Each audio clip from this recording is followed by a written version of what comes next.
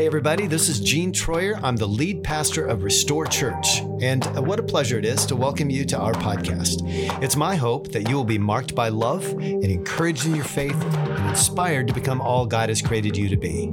Now I invite you to lean in and enjoy the podcast.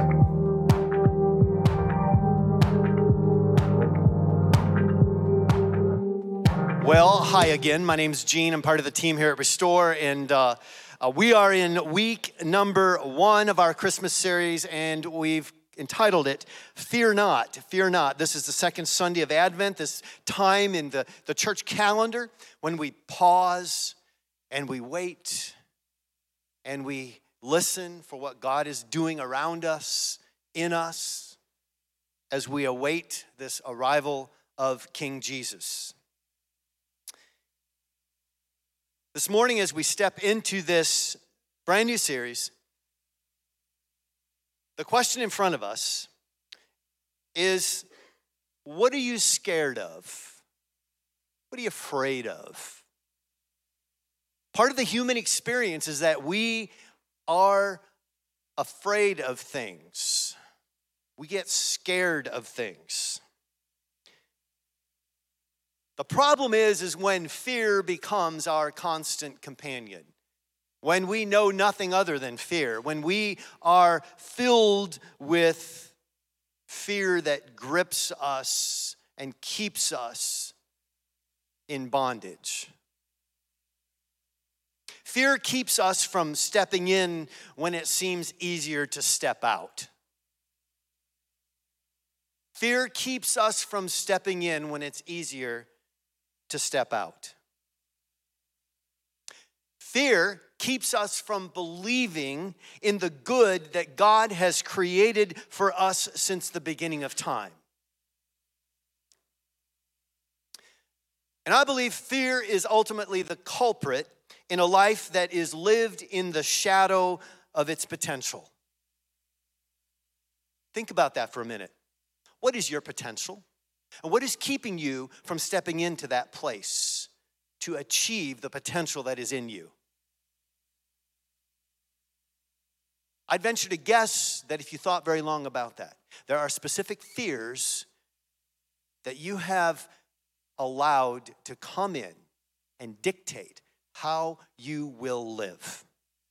My very real fears as a teenager and into my early 20s were named trust and obedience and surrender. Surrender, trust, and obedience. Those were the 3 fears that I can tell you the name of right now because they're still on the peripheral. They're not front and center anymore. But as a teenager, what happens if I surrender my life to Jesus? What happens if I say, yeah, here I am. Do with me what you will. What if I say, all right, God, I trust you with my life? And what in the world is he going to require of me when I say that? Obedience, surrender, and trust. I mean, what would it mean for my future if I fully trusted Jesus? What would be asked of me? Am I willing to ask the questions and entertain the doubts? Give my all to pursuing a future of who knows what? What is God calling me to? And how do I step into obedience with this fear that has paralyzed me? What happens to you when fear paralyzes you? Isn't it true that often when we're paralyzed by fear, we defer to, obedience to some other time? We fear the repercussions of our obedience.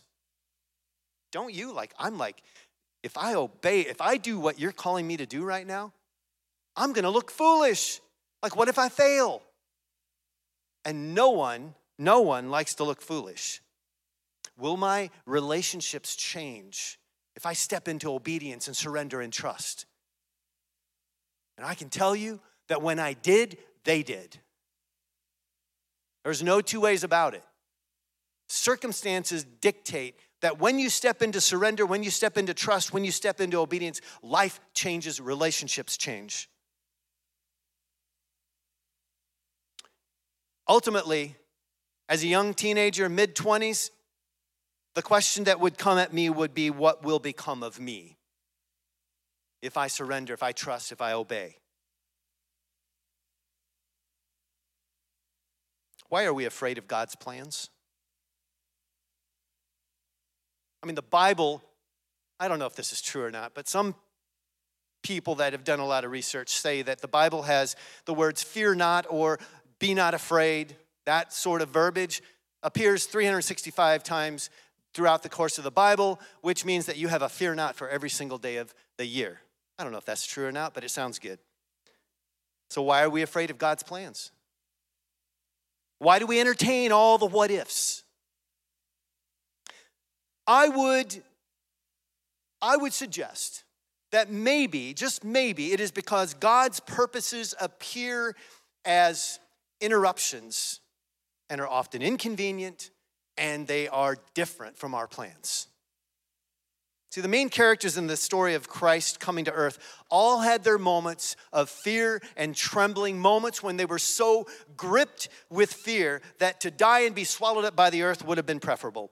But the move toward overcoming their fear and believing God instead of the lies perpetuated by the fear was the supernatural courage that you and I have as well. But it took supernatural courage to bring about the purposes of God in their lives. Let's turn to the Gospel of Luke, chapter 1, and beginning with verse 26. In the 6th month of Elizabeth's pregnancy, Elizabeth was pregnant with John, who would later become John the Baptist, the forerunner to Jesus. Elizabeth's pregnancy, God sent the angel Gabriel to Nazareth. All right, there's only 2 angels named in the Bible that I can find, and those are Gabriel and Michael. Gabriel comes to Nazareth, a little podunk village in Galilee, to a virgin named Mary. Mary was, by all accounts, early teenager. She was engaged to be married to a man named Joseph, a descendant of King David. All right, so she's engaged. So she is betrothed. She is promised to. An arranged marriage has just arranged engagement has happened. An arranged marriage will happen at some point in time.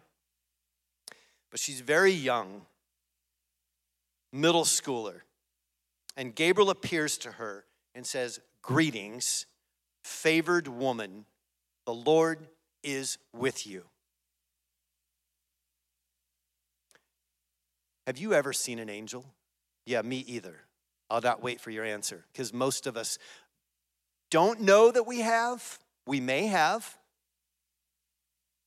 But I imagine that Gabriel coming to the Virgin Mary was a disturbing sight. Scriptures, verse 29 says, confused and disturbed, Mary tried to think what the angel could mean. I love that he starts the conversation with saying, favored. You are favored. The angel showing up and talking to Mary was a huge inconvenience. What a big interruption this was. Mary could have stepped back and said, yeah, I'm not your one. I'm not the one. I imagine she thought about saying that. I imagine she thought about a whole lot of things in that moment.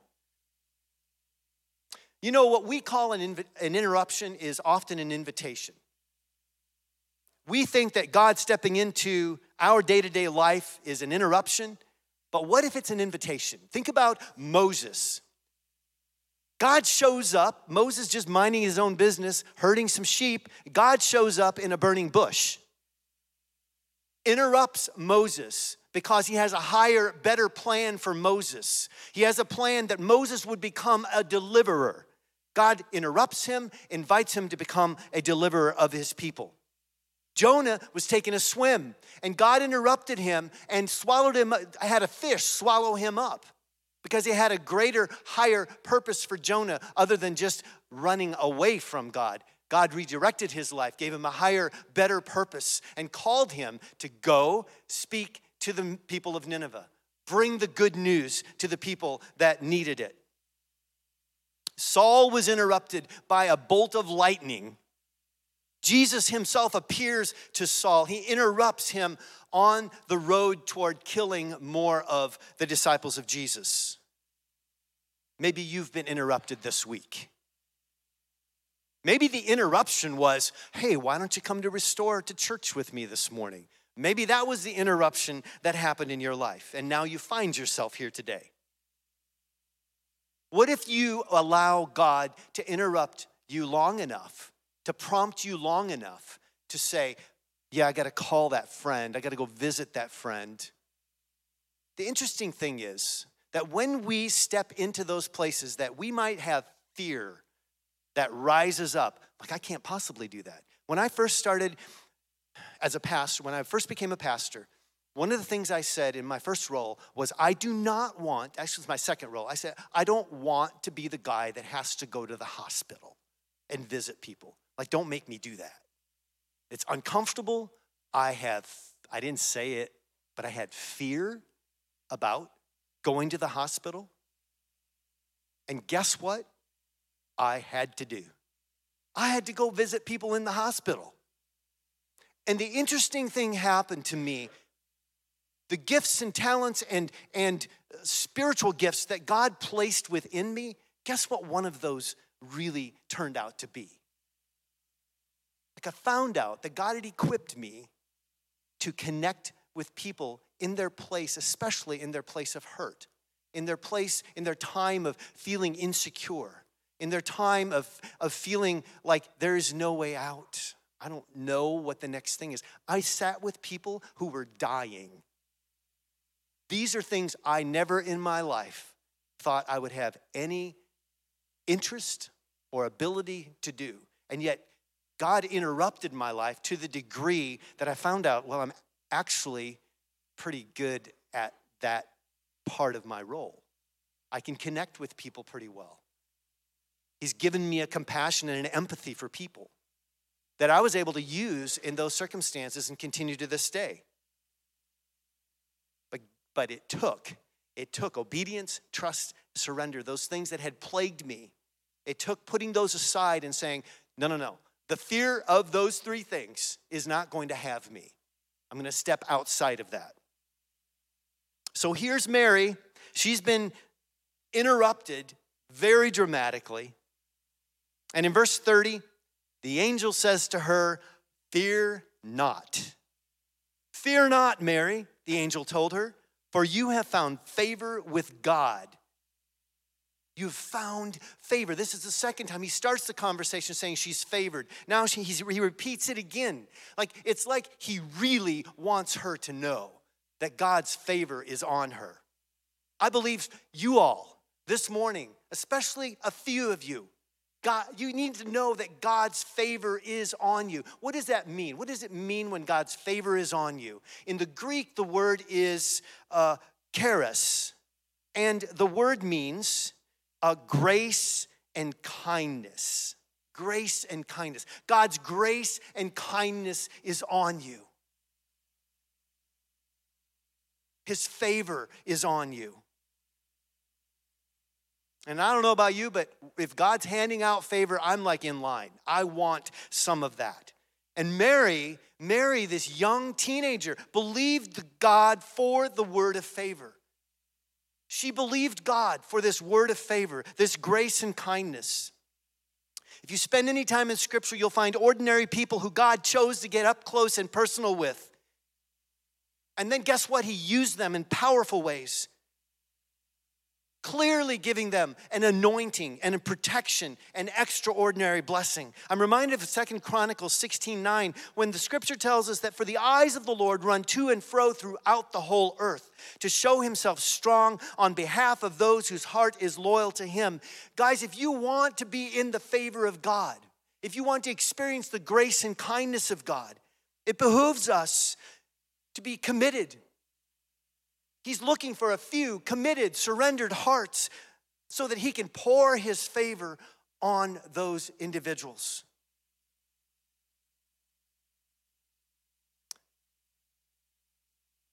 The angel says, you are favored twice. Mary, do you hear this? I want you to know that you are favored. And then he brings it home. Verse 31, you will conceive and give birth to a son, and you will name him Jesus. He will be very great and will be called the Son of the Most High. The Lord God will give him the throne of his ancestor David, and he will reign over Israel forever. His kingdom will never end. Can you imagine what Mary was thinking in that moment? This story never gets old to me because it is so human. It is so one of us.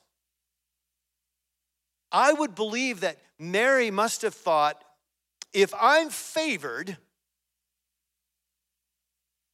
then why is this interruption so severe? Why are the consequences so dramatic? Why is this happening to me? Mary wasn't in a big metropolis where she could hide. She was in a little village. So what are the people going to say? There are no phones. There is no social media. There are no TVs. There's nothing modern about this place. It is one-on-one. I'm walking down the street. Hi, Mary. How you doing? Mary's gaining weight. It's that sort of thing. Did you see Mary? I wonder what's going on with her. What's Joseph going to say? She's going to get married to Joseph. Mary asked the angel, are you serious? No, she says, but how can this happen? But that's the tone, I imagine. Are you serious? How can this happen? I'm a virgin. It's like she's saying, it's not just impossible. This is an absurdity. It's sort of like, as my son Cody would tell you, that if I was to take up golf and assume that next year at this time, I will win the U.S. Open. Like it's about that impossible and that absurd.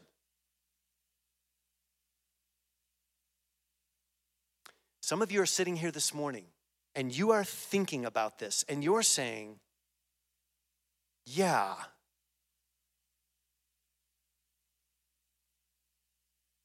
how is this possible? How is my marriage going to survive? How is this possible, God? You know the place that we're at. How is my marriage going to survive?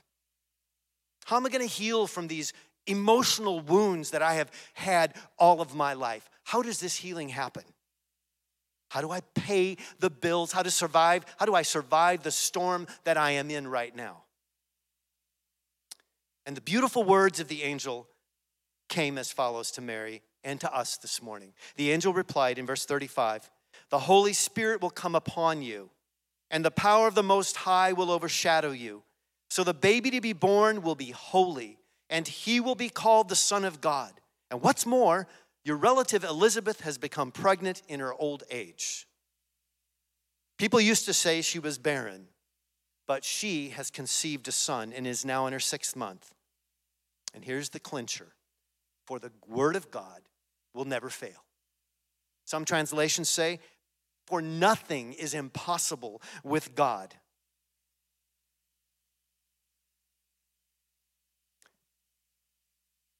What is the fear that you're addressing in your life right now?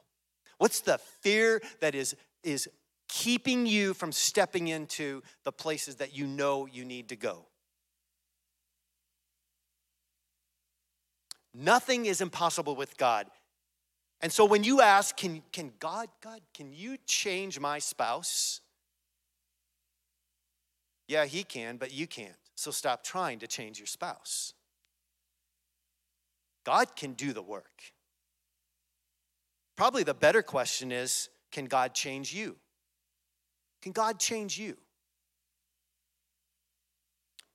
Can you all heal your loved ones? You know, God can heal your loved ones. Can you save those people that you're in school with or in your business that are working with you? that have not named the name of Jesus as their hope and their salvation. Can you save them? No. But God can, because with God, nothing is impossible. What is God asking you to do? What is God asking you to believe? Some of you need to start something. Some of you right now, you know you need to start something. There's a business to start. There's a ministry to start. And you have capitulated to the fear inside of you and have said, no, not right now. And I would suggest to you that you really ought to seek God about that, because maybe now is the time for you to start something. Some of you need to go. You need to go somewhere. You need to step into the next thing. You need to have the courage to go. Some of you need to reach out to someone that has been waiting for you to come alongside them, and you have capitulated to the fear once again and said, no, not right now. Not right now. Some of you need to reach out. Some of you need to break something. What do you need to break? Maybe you need to break up with somebody. Maybe that's what you need to do. Maybe you need to get into right relationship with God and your fellow man. Fear not. Fear not, God says to us this morning.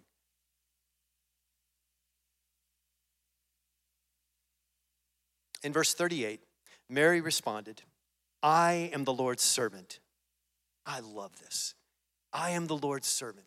May everything you have said about me come true. And then the angel left her. You know what Mary did in that moment?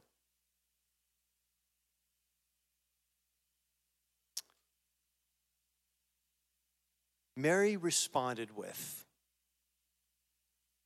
verbiage that says, I know who I am. And I know whose I am. And because of that, may everything that you've just said come true in my life. I'm believing and removing the fear that I have felt. Would you stand with me?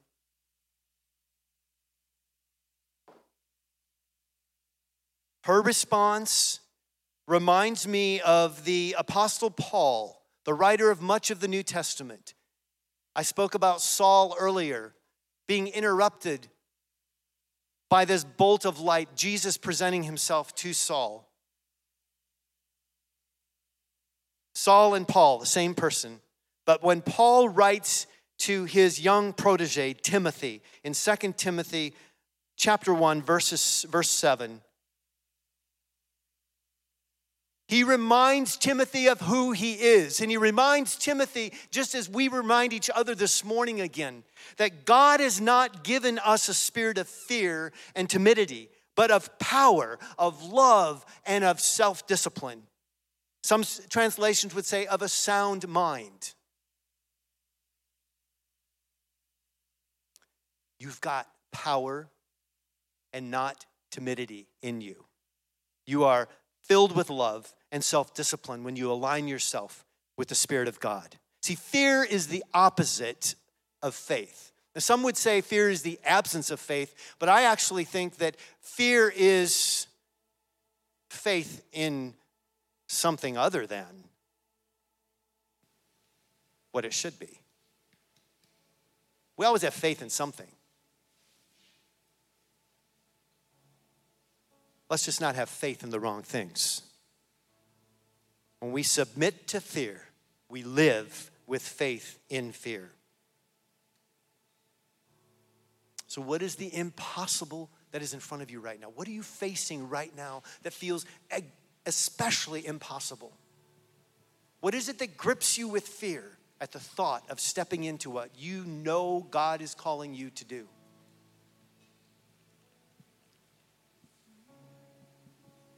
The word for you this morning is fear not. Fear not.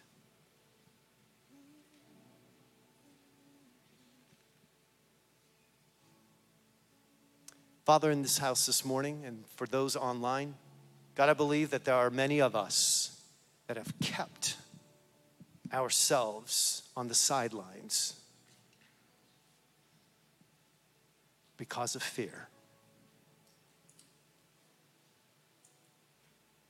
So God, even in this moment, I speak life and blessing over all of my friends in this space. And I believe, God, that even right now, you are calling them to their next thing.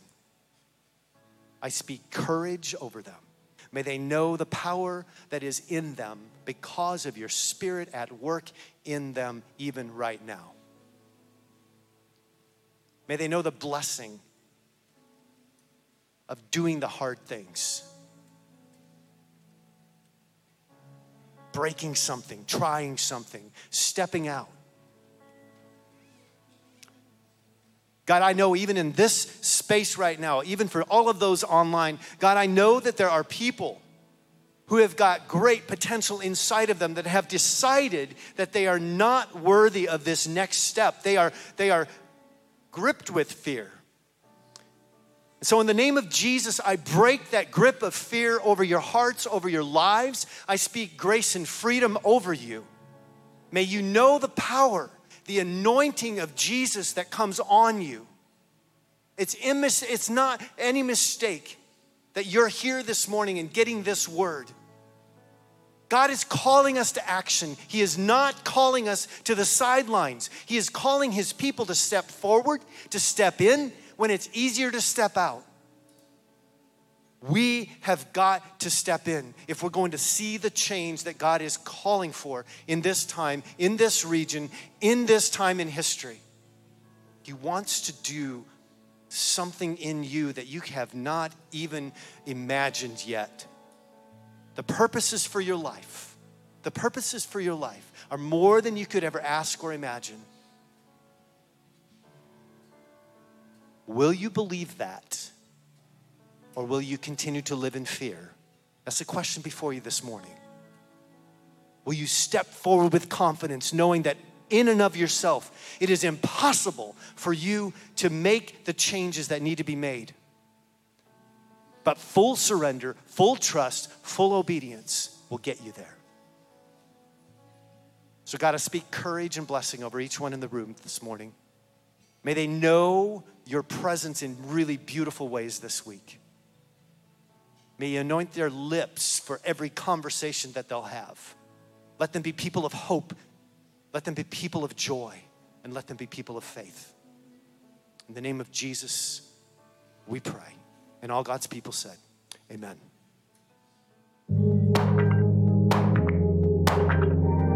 Thanks for joining us for today's episode. Please rate and review us on Spotify and iTunes, and join us again for next week's podcast. We love you and pray blessing and peace over you and your family.